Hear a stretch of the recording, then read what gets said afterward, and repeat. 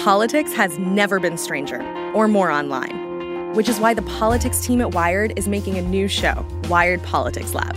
It's all about how to navigate the endless stream of news and information and what to look out for. Each week on the show, we'll dig into far-right platforms, AI chatbots, influencer campaigns, and so much more. Wired Politics Lab launches Thursday, April 11th. Follow the show wherever you get your podcasts. Hi, I'm Nyla Boodoo, host of One Big Thing from Axios. Every week, I talk to leaders you know or need to know in business, politics, and culture. We're not going to be changing the world if we don't take some risk. We can't live burying our heads. This technology is here. We're going about it the wrong way because we don't know the stuff to go for. Interviews, ideas, and context, all in 20 minutes or less. That's One Big Thing from Axios. Find us every Thursday, wherever you get your podcasts. I think patriotism is really important, but I think when we think about something like those of us who are supporters of multiracial democracy, it's up to us to take back the flag in that sense, right? To say that the flag, the American flag, is a flag of abolition and of abolition democracy at its best. And we can give examples, whether you're going to think about Abraham Lincoln or Thaddeus Stevens or Frederick Douglass or Ida B. Wells, different military veterans, and say that this is what America and American democracy really means. What could go right? I'm Zachary Karabell, the founder of the Progress Network, and I'm joined as always by Emma Varvaloucas, the executive director of the Progress Network. And What Could Go Right is our podcast, which we are now in the 4th season of, in which we have conversations, often with members of the Progress Network, but not exclusively, with people who embody a sensibility of positive change, a sensibility that we have so many problems, but we are capable of solving them, and that there are a lot of people who are dedicating their lives and their time and their energy to doing so without fear, without outrage, and without Armageddon dreams dancing in their head and coming out of their mouths. So in that light, we're going to talk today about something we've talked about before that is clearly one of the more central conundrums, challenges, problems of American society, let alone global society, and that's the ongoing challenge of race in America, particularly the relationship between African Americans and the sort of dominant society, but also the relationship that we all have to each other around the question of race and whether or not we have created, in the United States at least, a society that is nearly as race neutral or colorblind or inclusive of a multiplicity of ethnicities and individuals and groups, to the degree that we believe that the Constitution and the Declaration of Independence enshrined those ideas as belonging to all of us and not just to some of us. And we could debate, and other people have debated and will continue to, just how much those documents really were inclusive, but it's true that the language for the most part was, even if the structures that those things created absolutely was not, and that the society in which those documents have been embedded, in the United States in particular, clearly has not lived up to the promise of inclusiveness and freedom, equality, and opportunity for everyone, irrespective of gender, race, etc. So these are conversations we need to keep having. These are conversations a lot of people are tired of having, and that is absolutely no reason to not keep having them. The fact that they remain intractable doesn't mean that one should throw up one's hands and stop talking about them, or be annoyed at the fact that we keep talking about them and arguing about them and debating them and trying to deal with them, because there are clearly a lot of things that go on that remind us in a brutal and tragic fashion about how far we are from an ideal or even a real world of balance that we believe is possible and that we've not yet achieved. So Emma, we're going to talk today to somebody I think, both of us, we've talked to before on an earlier version of this podcast, but is part of the Progress Network, and his work is really quite inspiring. So today we're going to talk to Peniel E. Joseph. He holds a joint professorship appointment at the LBJ School of Public Affairs and History Department in the College of Liberal Arts at the University of Texas at Austin. He's also the founding director of the LBJ School Center for the Study of Race and Democracy. Prior to that, he was a professor at Tufts University, where he also founded the school's Center for the Study of Race and Democracy. And he's author of a few books, most recently one called The Third Reconstruction. So we're excited to talk to him.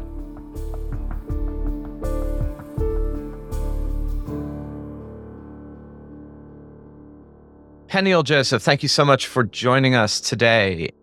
So you've become one of the most eloquent, thoughtful, historically minded, which I think is very important, voices about where we are in the history of race in America, most broadly put, both in terms of books you've done, the work you've done on the dual biography, The Sword and the Shield. And that's a tough position, right? I mean, people turn to you largely, I think, from just my awareness of your work, more than not when there's a problem, right? Like you get a call, someone wants to interview you, somebody's been killed. I am not saying this, by the way, flippantly at all. I'm saying this in the sense of you've been an historian, an academic, a speaker, a writer, a commentator on just the state of race in America, particularly African American and white interactions over the past centuries. And I guess I'm curious as to, like, one, what do you feel today?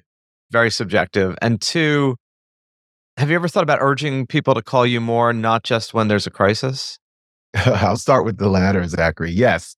Yeah, I would definitely like to be called when there's, good news. And sometimes I am in terms of Black History Month, MLK. So it's not just about, urban rebellion or, police shootings of Black people. So I definitely, Juneteenth is a positive. So sometimes I am called when it just to sort of give historical context. But really, yeah, most of the time it's really in the context of crisis. And I would say not even just about race, but really race and democracy, right? And the relationship, because in so many ways, the last few years, we've seen liberal democracy in crisis, both in the United States, but globally as well. So I think that in a lot of ways, I'm called on to sort of discuss what is the historical context for this. In terms of how I'm feeling, I think, I'm always an optimist, even as I'm a realist. So I still think that there are huge, tremendous opportunities ahead to build a better world and to build a better America. But I'm also someone who wants us to dive into the granular details of what are the real challenges that we face. And those challenges in certain ways have continued to amplify. I think that the opportunities are there, but the challenges continue to amplify. And I think you see it, Biden's State of the Union, right? Where, he's talking about the positives that we might, or the potentials of American democracy. And at the same time, he's talking about the crises, and he's being heckled in the State of the Union like it's the, really like it's the 19th century, like we've been here before, and people, we've had, folks in Congress trying to kill each other. You think about the beating of Charles Sumner. It was really never the same again. So I'm thinking, I have mixed emotions about where we're at today. How do you feel in particular, just to zero in on one topic on this, as far as history goes, about the conversation going on with the, AP African American Studies course? Obviously, like a lot of that discourse got captured by DeSantis and the back and forth about the particular chapter or section in the curriculum. But something that I really appreciate about your work is that despite the fact that people call you in the crisis, you always have something productive to say. So I have my own moment of productivity around that conversation, which is that, when I was in high school, which is not that long ago, there was no opportunity to study African American history like that. Like, we probably read one book in AP English by someone who was Black. So when I look at that, despite the fact of all this DeSantis rigmarole, I'm like, hey, cool. Like, I would have liked to study that when I was in high school. So what do you have to say about it? I think the DeSantis AP critical race theory, it's really important. And I think the historical context behind sort of the banning of Black history in certain states, there's 36 different states, is really the Reconstruction era, right? The first Reconstruction era. Because what you see during that first Reconstruction era are many instances of trying to ban basically speech, trying to ban citizenship, voting rights, dignity.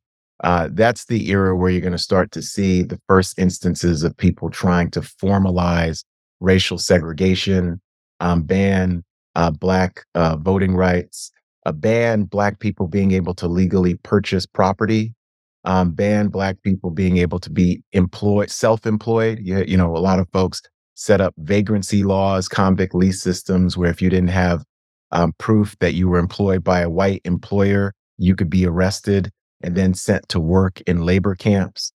So in a lot of ways, DeSantis is taking that playbook. And I think what's so interesting, Emma, is that the whole anti-wokeness that we're talking about now, we have to just substitute the word woke for just the word Black. And that's what people are saying. You know, they're saying, I don't want any of this wokeness, and this is too woke for me. Rihanna at the Super Bowl, or the Black national anthem at the Super Bowl is too woke. It's too Black. And so DeSantis is part of that. And there was always, even in the 19th century, there's always an audience that's ready for you to highlight the way in which your line in the sand is Black people becoming too central, Black people having access to dignity and citizenship. And in this case, Black people's history being a central component of the curriculum. Because right now, these debates we're having, this is the first time in American history we're having these kind of debates, because usually Black history has been really, really marginalized. Now, we had a certain version of these debates in the 1960s and 70s with Black Studies, the television series Roots. But even with that, K through 12 public schools were largely untouched. It's really what's so extraordinary about the times we live in, and these are some of the things that make me optimistic, is that it really took Nicole Hannah-Jones and the 1619 Project and the murder of George Floyd, Breonna Taylor, to really set tens of thousands of teachers said they wanted to teach this curriculum in the public schools, right? Ibram Kendi's How to Be an Anti-Racist, books like White Supremacy and Me. So there are books that, and Kendi's How to Be an Anti-Racist has literally sold over 2 million copies. Ta-Nehisi Coates' book, Between the World and Me, has sold over 1.5 million copies.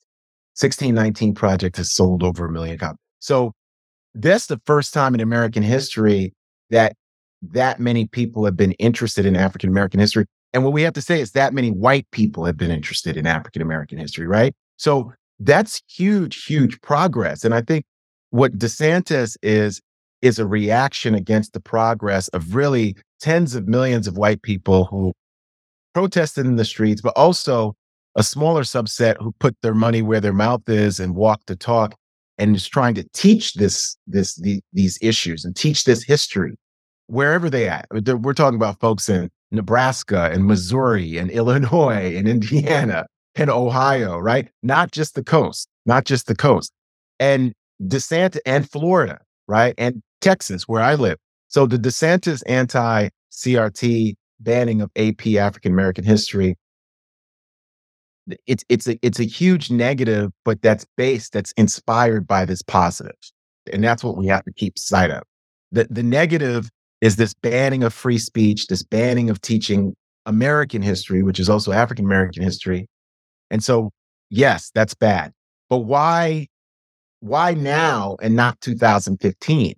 Why now and not 2019, right?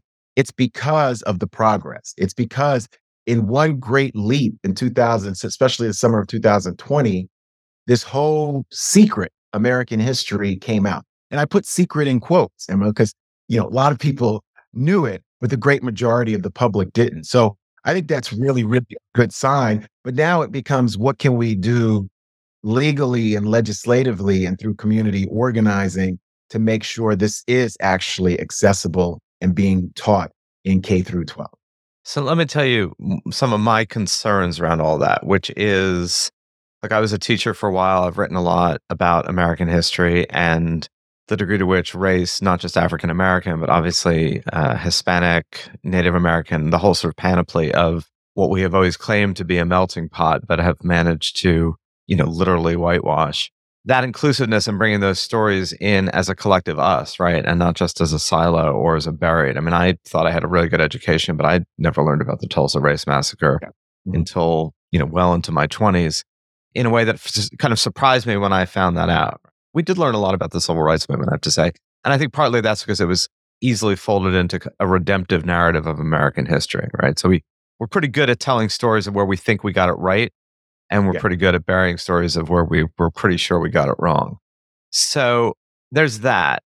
On the other hand, I find that some of the tonality and the sensibility of people like Ibram Kendi and some of the others, and I found this true of the 1619, is that it is so laser-like focused on one aspect of history and willing to kind of subsume and interpret what is interpretable, meaning that there's a lot of causality. There's a lot of things that were going on in the 17th century in terms other than race.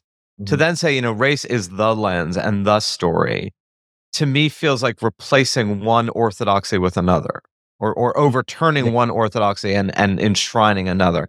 And I do think some of the pushback, even though I don't actually trust or like where most, either the people or the institutions where most of the pushback is coming from, like, I personally don't think DeSantis is sitting there going, oh yeah, we should really, we shouldn't have an inclusive curriculum. On the other hand, I do think that some of the pushback comes from a feeling of, hey, wait a minute, you've just negated an entire aspect of our history and replaced it with another aspect of our history that's equally problematic, and that you could poke a lot of holes in 1619 factually, just like you should poke a lot of holes in kind of the traditionalist, triumphalist narrative of America and the Constitution. So I don't know where you come in that. I'm just trying to explain, like, I'm someone who supports most of this. I have like a track record of having supported most of this, but I'm uncomfortable with some of the, the literally the black and whiteness that this conversation takes on. Zachary, I teach the 1619 Project, so I'm really, really deeply in a granular way. So I've taught that book, and when you read the 19 chapters, and I'm thinking about the book and not the New York Times Magazine. I think every work of scholarship does have some factual errors, right? That, well, hopefully the people, once that's brought up, actually fix those in subsequent editions. And sometimes those are just mistakes. Sometimes other historians are just going to disagree in certain interpretations. But the 1619 Project, I would say, and really not even defend, but I'll contextualize how I think of it and how I teach it. One, I think it's unbelievably expansive. So there's stories of Native Americans in there. There's stories of Latinx and Hispanic folks in there.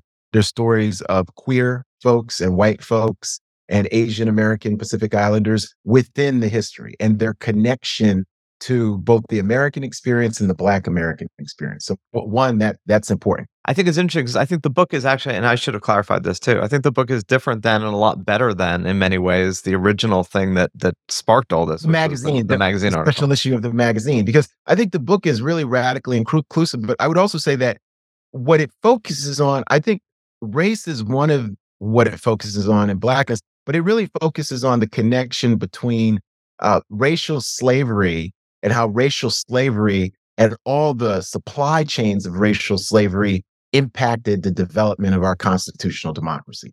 And that's not sort of hyperbolic or overblown. That impacted everyone. It impacted women. It impacted labor. It impacted our vision and version of capitalism. It impacted religious institutions and political institutions, higher education, K through 12, and it continues to impact, right? From Reconstruction to the present. So I don't think that is far-fetched, even though I think that everyone has a right. You can do the 1619 Project and really focus on slavery. You could do another book project and focus on the labor movement. You could do something that centers Jewish history and different history. So I think that there's many ways to do this. And then finally, one of the things I would say, and I think this is important for our discussion, Zachary, especially the Progress Network and what we're about, is this. The 1619 Project, which has also been criticized because of this on the left, it's a love letter to a Reconstructionist vision of American democracy. If anything, it's a deeply patriotic, deeply, in a certain way, American nationalist, although it's cosmopolitan vision and history, right? Other people have criticized it because of that. Now, the Nikole Hannah-Jones and the contributors, they really set up a world which I actually think is true and I believe it, but that, Black people love America and American democracy, but a Reconstructionist, which is a version of American democracy that supports multiracial, multi-ethnic democracy, multi-religious, and pushes back against the lost cause or redemptionist version of American democracy. Because I think the Confederate version, the lost cause version, is an authoritarian version. It's a Potemkin democracy, if anything. One thing we have to do, and this is where I'm happy to be a scholar and one of the people who actually, when people talk about these books, I actually read them, including the big books by John Meacham. He's got a brilliant new book on Lincoln, the big books, David Blight, 792 pages on Frederick Douglass. I read every single word of those books. So that's what I spend my weekends in my life doing, right? And so when you read them and you're studying them and you're teaching them, I have to say that a lot of the backlash against the 1619 Project and even, how to be an anti-racist and these books from coming out of 2019 and 2020, folks didn't actually take the time to read and get into those books, because those books are absolutely these, in certain ways, radically pro-American books. It's just that they're not a pro-American vision of racism, right? But in certain ways, I think those books are very interesting books, because in the context of the 1960s and 70s, Zachary, many people, including groups like the Black Panthers, might say, well, no, we need a whole new revolutionary constitution. We need a new vision of the country, right? Where they're not necessarily, they're saying something kind of different, in the sense that they're saying that these histories of people like Ida B. Wells and Du Bois and the Fannie Lou Hamers, Ella Bakers, and white abolitionists, the people like Thaddeus Stevens, Virginia Durr, these people, this is the vision of America that we should be embracing, right? So it's a very interesting, and I think that's where I understand that even if people might say, hey, I disagree with Nicole Hannah-Jones and the focus on sort of slavery and the American Revolution or some interpretive aspect, I think if you really read that book non-ideologically, you see that her father was a military veteran. She's biracial. She talks about this in the Hulu series too. She has a deep love and reverence of the country, which, like I said, in certain ways, people who are coming from an older generation of radicals find unseemly, find absolutely unseemly. And sort of like, well, why are you loving America this much? You know what I mean? Yet in the din of our conversation where, this is about, we're living in an era of fake news and falsehoods and all these different things, people have cast her and that entire project as some kind of anti-American, left-wing, scandalous project, where even if we could say, hey, we disagree with aspects of it, I teach that book. I mean, like I said, it's a profoundly pro-American democracy and pro-America book, to the point where people who are on the left in a much different way feel that book goes too far. Well, that was very eloquently put. And I will reconsider my my earlier discomfort in light of your unbelievably persuasive remarks. One of the reasons the 1619 Project has been so controversial is that it proposes that we should talk a lot more about the consequences of slavery and the contributions of Black people when we talk about the foundations of our country, which of course means acknowledging that racism permeates our history. Because the fact is, right now, kids aren't learning the realities of our history. In 2018, only 8% of U.S. high school seniors could identify slavery as the central cause of the Civil War. And that is horrifying. That's like only 8% of kids knowing you can make a volcano with Mentos and Diet Coke. They're both basic facts. Now, the good news is that about 2/3 of students do seem to know that the Emancipation Proclamation freed the slaves, except, and here's the thing, it absolutely did not do that. That required a whole constitutional amendment, which wasn't even ratified till after Abraham Lincoln died. The government of Kenya pledged to end gender-based violence by 2026. The Ministry of Health in Uganda is trying to eradicate yellow fever.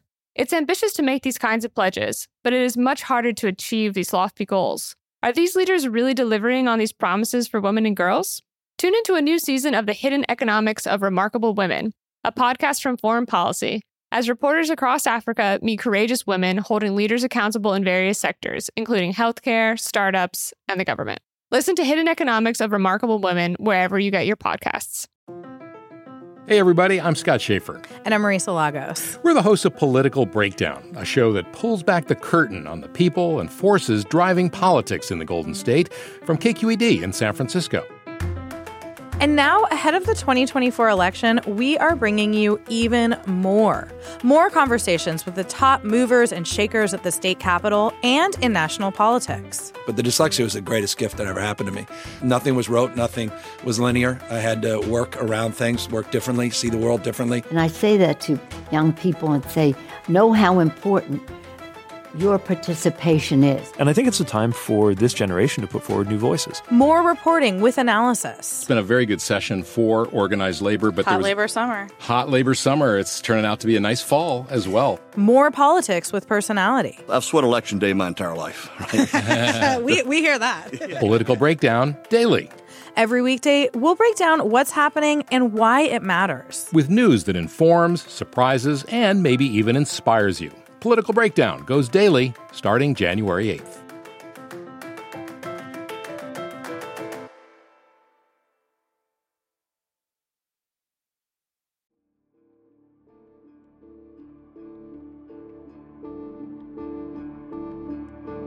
I think a lot about talking in language that the two sides of the partisan divide will listen to, and where we can find the connective tissue there. And I think patriotism is one where you can really talk to people on the left and the right and have them unite around that. And I was wondering where you've come down on that in your own work, particularly when it comes to flashpoints around police brutality and BLM and kind of these things that when people use certain language, the mind shuts down. I have a friend who's kind of Republican, but if you mention BLM to him, it's big X, he does not want to talk about BLM. But I did a little experiment and I took the article you wrote for CNN around when Tyre Nichols was killed. And you had this paragraph about actual solutions from education to drug rehabilitation to, you had this whole nice paragraph about all the things that we could do. And I read that to him and I was like, what if we did all of this? And he was like, yes, great. Thumbs up. Let's go. And I was just like, okay, well, so what's the real argument about here? So I'm just wondering if you have any thoughts on that. Yeah, I think it's connected to a couple of different things, Emma. I think on one levels, especially I'll start with the patriotism, right? I think that on some levels, patriotism becomes something we can build consensus around. But I also think that because of our very particular history, a lot of times people who are not white, who are not male, are not perceived as patriotic, even though the reality and the evidence of people of color and Black people serving in the military since the American Revolution, even though the reality of right now, disproportionately people of color serve in the armed forces. They're not disproportionately military officers. They're not disproportionately at West Point or the Naval Academy, but they are disproportionately what people used to call general infantry men and now women, right? So that we have to say. So patriotism is very, very important. I think of anti-racism and social justice, folks who are against anti-Semitism, against sexism as something that's very patriotic. I think that historically we have not, right? We have not. So in certain ways, I think one of the interesting parts about the civil rights movement is that for a time, Martin Luther King Jr. and the other activists within that movement were able to make an argument that the anti-racism of that era, the movement to defeat Jim Crow, was a patriotic thing, right? And even, by the time John F. Kennedy says, there's a revolution happening, those who do nothing invite shame as well as violence, those who act boldly recognize right as well as reality, it becomes central to the American project that anti-racism is also patriotic, right? And people had tried to do this in the 1930s and 40s with the Double V campaign. Their success was both real but more mixed, right? Especially because of McCarthyism. So I think patriotism is really important, but I think when we think about something like those of us who are multiracial, supporters of multiracial democracy, it's up to us to take back the flag in that sense, right? To say that the flag, the American flag, is a flag of abolition and of abolition democracy at its best, right? And we can give examples, whether you're going to think about Abraham Lincoln or Thaddeus Stevens or Frederick Douglass or Ida B. Wells, different military veterans, and say that this is what America and American democracy really means. I think the other part, though, is that when you think about Black Lives Matter, just like the Black Power movement, there are certain things and certain language and rhetoric that have always been sort of successfully demonized in our history, and a lot of that has to do. And this is where I think, again, sometimes people say we focus on race too much, but our history, race and slavery are central to the history. It's central to how even me and you think today, even though I would like it to not be so. I realize race is a social construction. I'm not a race essentialist, but I'm saying the way in which it's been constructed through our policies, through our rhetoric, through actual segregation that exists today. Because this would be easier for us, Emma, if we were no longer segregated, we're no longer unequal, and all we had to do, me, you, Zachary, we were excavating that time we were. It'd be so much easier, right? We'd say, remember we used to do these bad things, and then it stopped in 1980 or it stopped in 2000. And we would be the investigators of saying, wow, let's investigate that period, how and why it stopped. And sort of we're spreading the news to contemporary people. And people are like, oh, gee whiz, you mean somebody tried to stop and ban Black history? And there used to be this prevalent anti-Semitism, and there were all these bad things. And we're the people sort of making people both remember that, but also excavating the archive of why that happened, right? Unfortunately for us is that we are forced to do both. We live in a time where it's still impacting us and we're trying to figure it out at the same time. So in some ways, all of us, our brains are tainted by this history. You know what I mean? Like by this, and it's not supposed to be like this. And I think for a lot of white Americans who haven't had the time, the wherewithal to really investigate this history, it becomes much ado about nothing, because they're like, wow, you really have race on the brain. You really, why are you doing this? Whereas if you really, in a granular way, look at the history and explain to them, why couldn't women vote until 1920? And even though Black women and other women are supposed to be extended that franchise, then there are all these barriers to them, right? Until the 1960s, right? Why couldn't Black people actually have wills and estates? Well, because courts didn't recognize those wills and estates. And what did that mean for intergenerational wealth transfer? And then people who are in good faith will say, oh, I didn't know. And then we get back to the DeSantis, well, why didn't you know? It's because there's this whole structure that's saying actively, even if people are interested, that they don't want you to know. So I think that Black Power, Black Lives Matter have become, wokeness, have become these words that shut people down, right? That shut people down. And, there's a point where abolition was a word that shut people down as well. And that's why I want people to understand. So it's not just about defund the police or Black Lives Matter.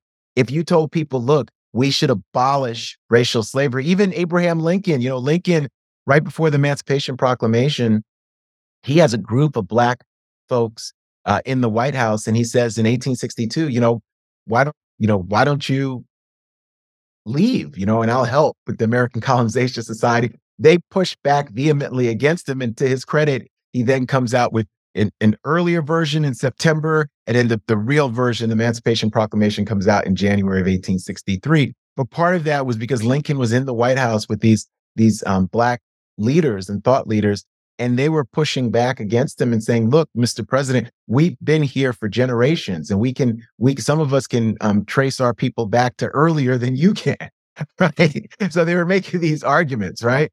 And so it's so interesting that, race continues and anti-Blackness continues to sort of cloud our ability to connect and produce consensus. But just because of that, it doesn't mean we should stop speaking truth to power, right? So I think that, again, there's a point where abolition is unpopular, but it doesn't mean you stop being an abolitionist or saying the word abolition.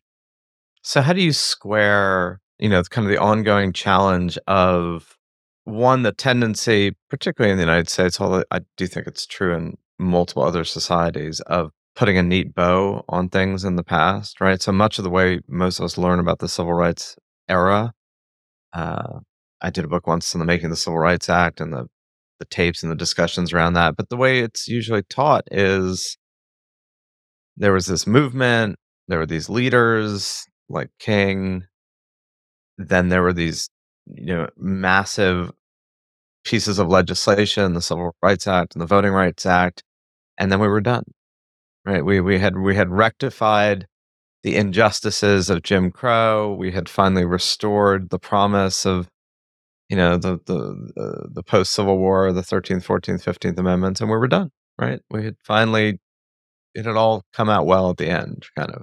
And I think that's a lot of the story we tell ourselves. Mm-hmm.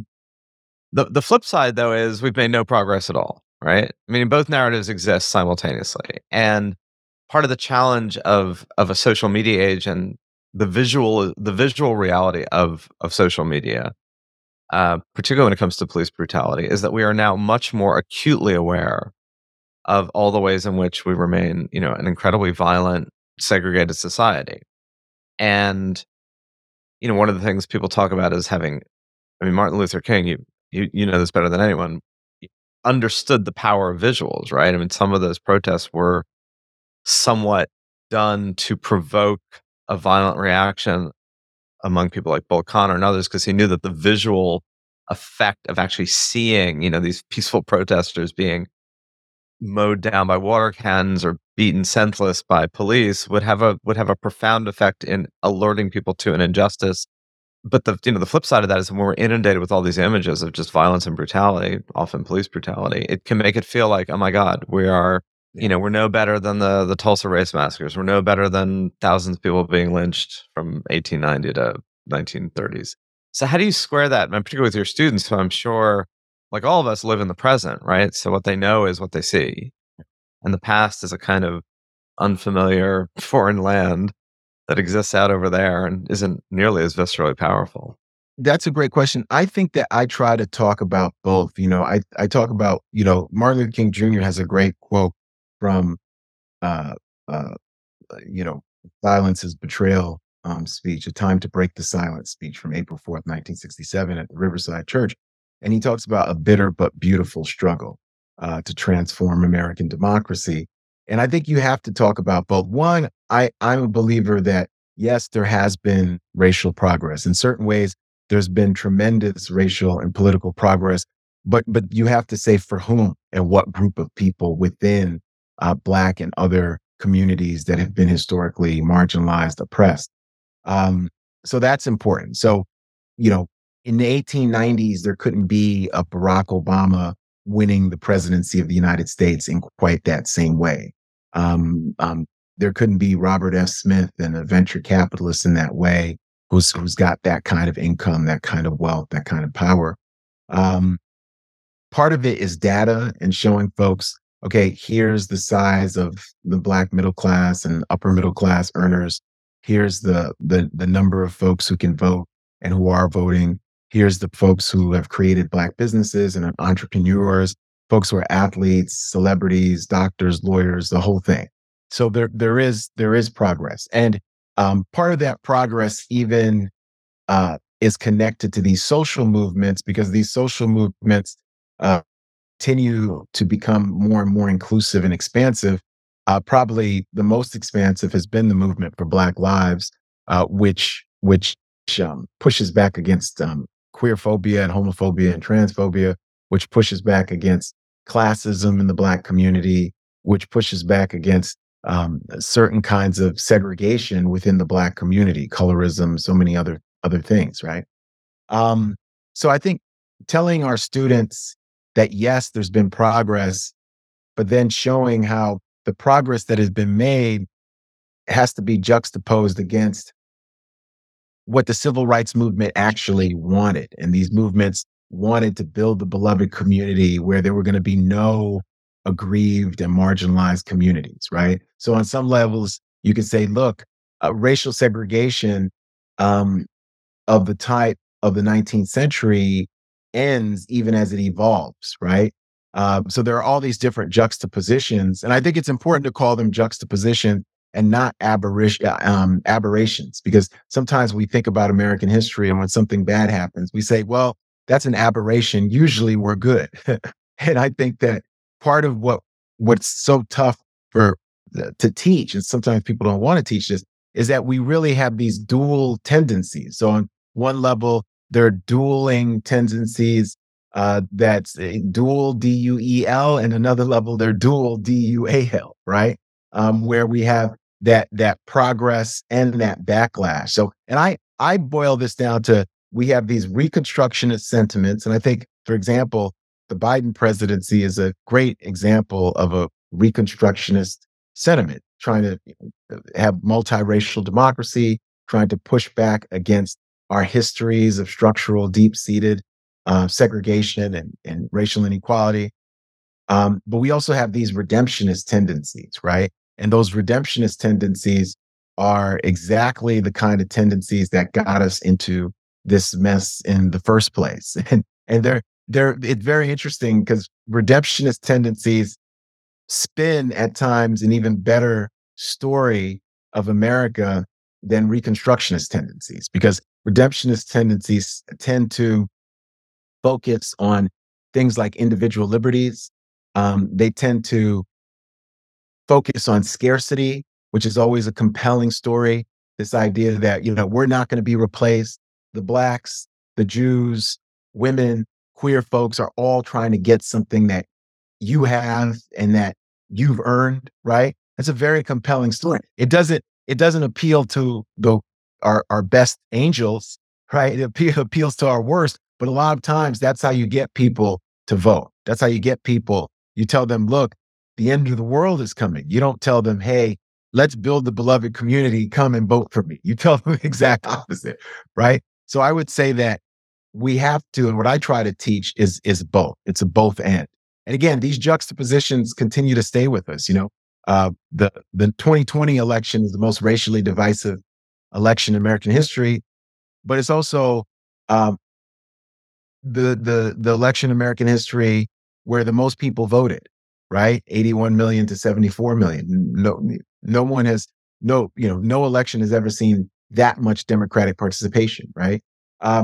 January 5th, the state of Georgia, the state where the new Klan is founded in 1915 in Stone Mountain, Georgia, elects its first Jewish and Black senators in American history, right? That's real progress. And I teach that. And the next day is January 6th, where there's a riot at the US Capitol, right? And then 2 weeks later is the inauguration of Biden alongside the first Black woman VP. So those are the juxtapositions that I teach. And I also explain by talking about the Reconstructionist versus Redemptionist visions of America. At the same time, there was so much chaos unfolding at the Capitol today. We saw a shift of power in the U.S. Senate after the vote in the state of Georgia. Democrats won both runoff elections. With the balance of power in the U.S. Senate in its hands, history was made in Georgia. Democrat Raphael Warnock, now senator-elect, defeated Republican incumbent Kelly Loeffler to become the first Black senator in the state's history. And just this afternoon, Jon Ossoff, who challenged Republican incumbent David Perdue, was declared the winner of his race. He will be Georgia's first ever Jewish senator. Warnock, who's a pastor at Ebenezer... History doesn't repeat itself, but it often rhymes. That may be a Mark Twain quote, but it's just as true today as when he originally said it. My History Can Beat Up Your Politics is a podcast that compares and contrasts history to the current events of today. Host Bruce Carlson has recently done deep dives on fascinating topics like the fall of the Soviet Union, which sets the stage for today's geopolitics, the man who was in prison and still won 1 million votes for the presidency, and the mystery behind George Washington's involvement, or lack thereof, in the Bill of Rights.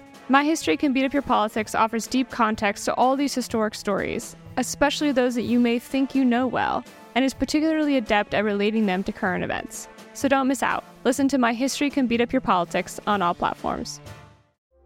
Hey, it's Emma. They say you should learn something new every day. It's good advice, but with so much to do in your daily life, how are you going to make the time to learn and stay curious about our world? Well, with Everything Everywhere Daily, you can easily make that goal an actual reality. Everything Everywhere Daily is one of the world's most popular daily education podcasts and a top 3 history podcast. In about 10 minutes, you can learn something new every day. The show covers history, science, geography, mathematics, and technology, as well as biographies from some of the world's most interesting people. Fans of the show are so passionate that even work to join the Completionist Club, the group of dedicated listeners who have listened to every single one of the show's more than 1,000 and counting episodes. All of the episodes are informative, interesting, and best of all, always under 15 minutes. So go ahead, learn something new every single day with Everything Everywhere Daily. Find it on Apple Podcasts, Spotify, or wherever you get your podcasts.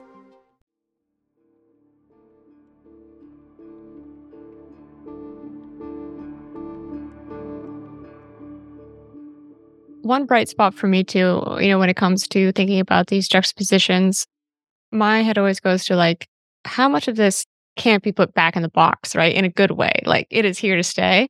Yeah. And we talked about this a couple episodes previously, and this is from Axios, that of the 60 Black lawmakers elected to Congress this year, 30 now represent states or districts with a plurality of white voters.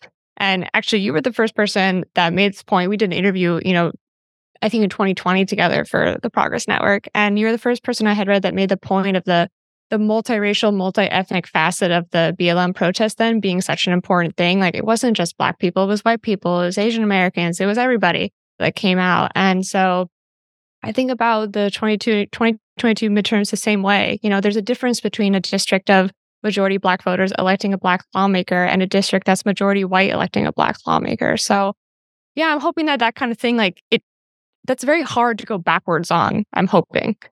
Oh, absolutely. And I think, this push against teaching Black history, Emma, it's really, they never talk about Black kids. They always talk about white kids because they don't want white kids knowing this history, because they're fearful that if white kids know this history, we're going to have another 2020 or even more amplified of folks just being out in the streets demanding a better society and a better country because they know about this history, right?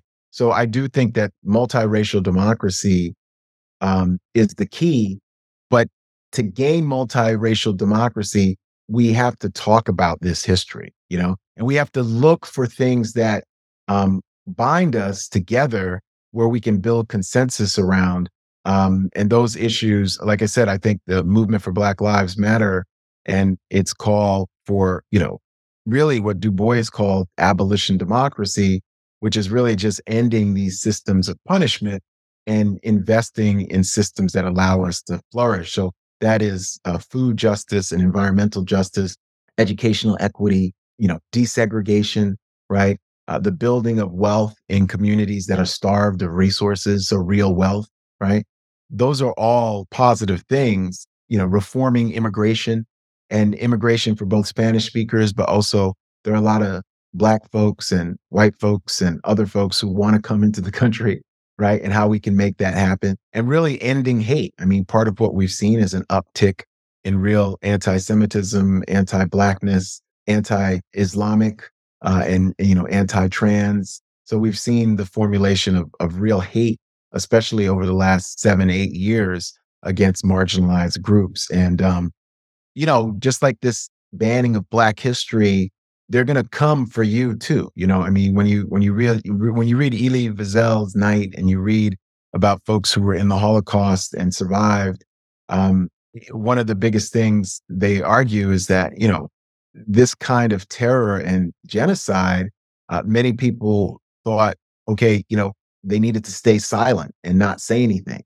right? But over time, so many people got caught up in there, right? In the context of World War II, over 6 million Jews were murdered. And so, they're not going to stop at banning Black history in the state of Florida. That's what I'm here to tell you. They're not going to they're not going to stop at banning Black history. There's going to be white and other sisters and brothers who are going to be right there with us being banned. So unless we get ourselves together collectively, they always pick on the Black people first, but they don't just stop there, right? Or sometimes in certain countries, they always just pick on the Jewish people first, and they don't just stop there. So we really are all in this together. You've done a lot of work about W. Du Bois over time. You mentioned him before, one of the great early articulators of trying to move the needle forward, particularly in light of Jim Crow. But Du Bois had a long life, and without going into the particulars, because we don't have time, a lot of his arc was he became much more disillusioned with his efforts toward the end of his life in the 50s and 60s. A lot of that was he, was profoundly persecuted by the U.S. government, partly because of his views about communism. But it is also true, like a lot of people do, begin as an idealist, and when it comes to being able to make meaningful change in these issues, and end up bitter and cynical because they have not seen the change commensurate with their passion or belief in what's possible. And I just wonder, from your own life, given that while it would be lovely to think that by the end of our collective lives, all of this will be fine. Yeah. And it may certainly be better, right? We've talked a lot on the Progress Network, and we've tried to highlight the ways in which acceptance of gay marriage, acceptance of more alternate lifestyles, acceptance of, drug use insofar as it represents alt lifestyles. I'm not talking about the safety or lack thereof of some of these substances, has actually moved more quickly in the past 15, 20 years than I would have thought, actually, 30 years ago. So it's certainly possible there'll be some sort of watershed moments, and maybe we're on the verge of them, and no one knew the Berlin Wall was going to fall 5 months before it did. Maybe we're on the verge of some sort of radical collective shift in our ability to integrate race finally in the United States. I think that's unlikely, but it's certainly not impossible. So I guess, how do you make sure you're not on the path to disillusionment?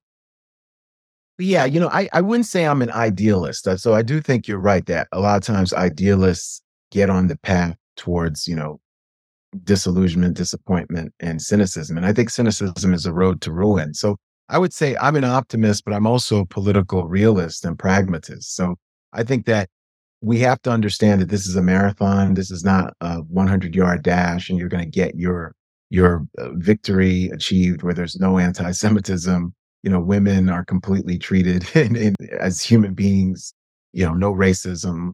I think that there are all these juxtapositions, and things can get better. And we've already seen it in our lifetime. So 1973, Roe, from 73 to 92, Planned Parenthood decision versus Casey, women had much more reproductive rights than they ever did in the United States of America. It's really a 19-year period, because what Planned Parenthood versus Casey does is reduce the number of weeks a woman has to decide, and really makes viability another marker. So it's both an affirmation, but it's also a constriction, right? So now women in 2023, after Dobbs, have basically very, very limited reproductive justice rights and control over their own bodily autonomy. So what we can look towards in the future is not necessarily a perfection there, but basically more than women have right now, because we know in the past that actually occurred, right? And it's the same thing with voting rights. We have a past voting rights situation from 65 to 2013. We had the most expansive voting rights covering the most states in American history. Right now, because of Shelby v. Holder in 2013, we're living in a decade of no consensus around voting rights, right? We can look towards a future where the For the People Act, the John R. Lewis Voting Rights Act gets passed, right? That's going to be a better future in terms of voting, but it's still not going to be perfect. Criminal justice is the same way. George Floyd Justice and Policing Act would not have saved Tyree Nichols, would not have saved George Floyd, but it's better than the status quo because of what it does in terms of chokeholds, qualified immunity, data for police misconduct. All these different things are better. So I think the way in which I prevent disillusionment, and I believe in hope and radical hope, and the idea that hope is a discipline, like Mariam Kaba says, is that you do the work and you understand that these juxtapositions are going to continue. So there's going to be progress and there's going to be backlash, and you can't be or feel surprised. You have to actually strategize amidst that backlash and do the work. And it's within doing the work, Zachary, Emma, I would say, that you build the beloved community. I think sometimes people think that that's a destination point. And, one day you're going to wake up and it's almost like America's Super Bowl. We're like, well, there's no racism and we're celebrating and we're having, it doesn't work like that. What it is you're building these archipelagos of really fugitive democracy, right? And we had this during racial slavery, where there were places and there were towns. And I know people have written excellent books where even during antebellum slavery, there were places, and it wasn't just Canada, it was in the United States, where people were free and lived among white folks and folks who were committed abolitionists. A lot of them were Quakers. Shout out to the Quakers. A lot of them were Quakers. And they were building that beloved community by doing the work. So that's how I feel I prevent it. And again, cynicism is the worst thing, because it's really it's a weapon of the weak that prevents us from getting any kind of change and transformation that we want, right? But again, I'm not an idealist. I mean, with the work that I do, I'm very, very well aware of the challenges we face, but I am an optimist. And I think that even within those challenges, there are tremendous opportunities. Well, thank you so much, Peniel. That's a touching, moving way to end what I think is a really intense, important conversation. So thank you so much. Well, thank you, Zachary and Emma. Thank you for all you do with the Progress Network. Thank you so much.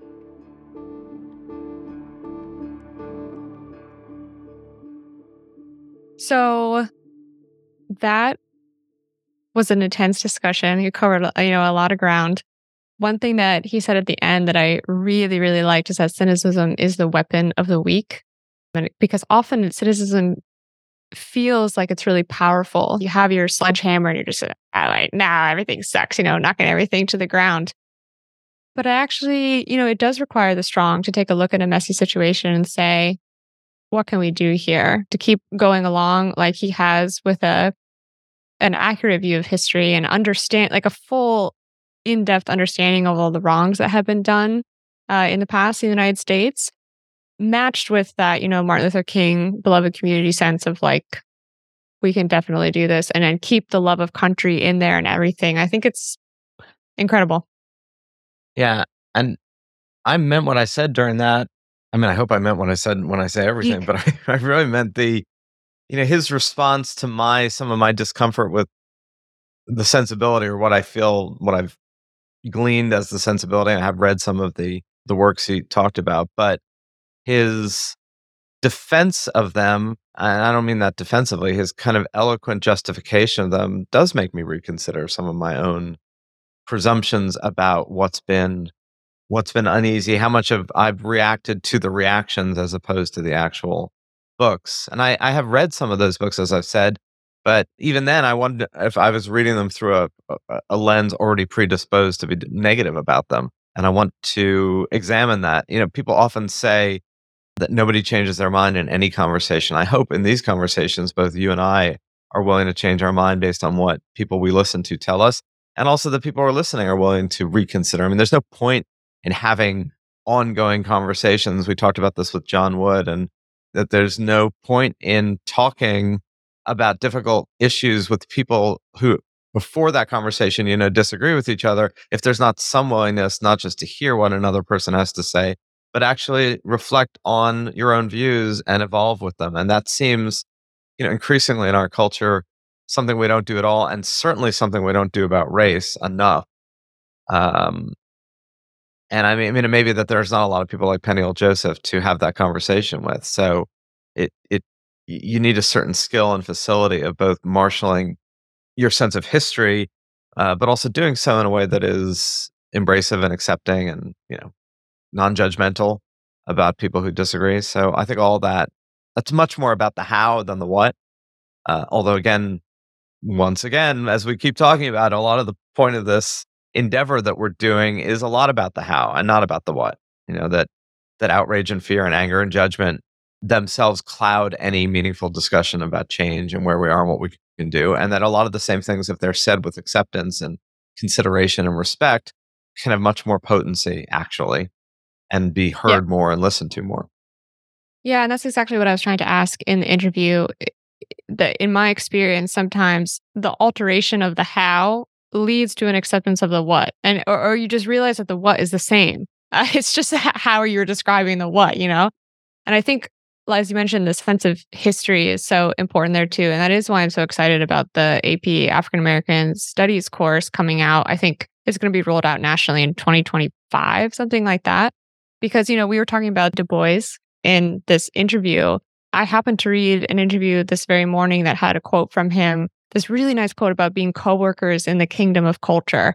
And I was like, man, I've never read him in my life. I've never heard of that in my life. Why? Part of that is on me now, as an adult, but part of it was just simply an educational system that wouldn't put Black thinkers in front of me. It just wasn't part of the conversation. And I take Peniel's point that now the secret history is starting to be revealed little by little. And I think that that's only going to bring good things, even if it also does bring the juxtapositions, as he called them. He is definitely someone to read and someone to listen to. Peniel Joseph is, and I'm really glad we had the conversation with him. Clearly, race in America is, as we talked about at the end, probably not an issue that is going to be blithely looked at as a past tense problem. And that is a lot of the problem about how the civil rights movement is taught. It's taught as if we're done, we did it, woo, we finished, we solved the problem of race in America in the 1960s. Isn't that lovely? Oh, would that were so. But it's not. And we have a lot of people trying to raise consciousness, raise awareness. We didn't get into the fact, we're recording this on the heels of the Super Bowl, 2 Black quarterbacks in the Super Bowl. That may not be more than just one small thing optically, but it's still a thing. And it's still a thing to look at as a good thing and as a meaningful thing, just like more representation in Congress, just like the election of Barack Obama, just like whether you like her or not, the fact that Kamala Harris is vice president, the obligation should not be whether or not you like everybody who is an example of a more inclusive culture. It's the reality of it being a more inclusive culture. And then the ability to dislike people or like people regardless, right? So I certainly think there has been some meaningful change, but it's often hard to see in the messiness and the noise of the present. And that's one other reason to be aware of our history. It's one of the reasons to listen to conversations like this. And we are going to keep having them, right? I certainly hope so.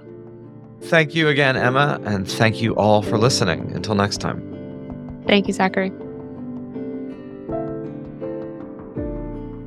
What Could Go Right is produced by Andrew Steven, executive produced by Jeff Umbro and the Pluglomerate. To find out more about What Could Go Right, the Progress Network, or to join the What Could Go Right newsletter, visit theprogressnetwork.org. Thanks for listening.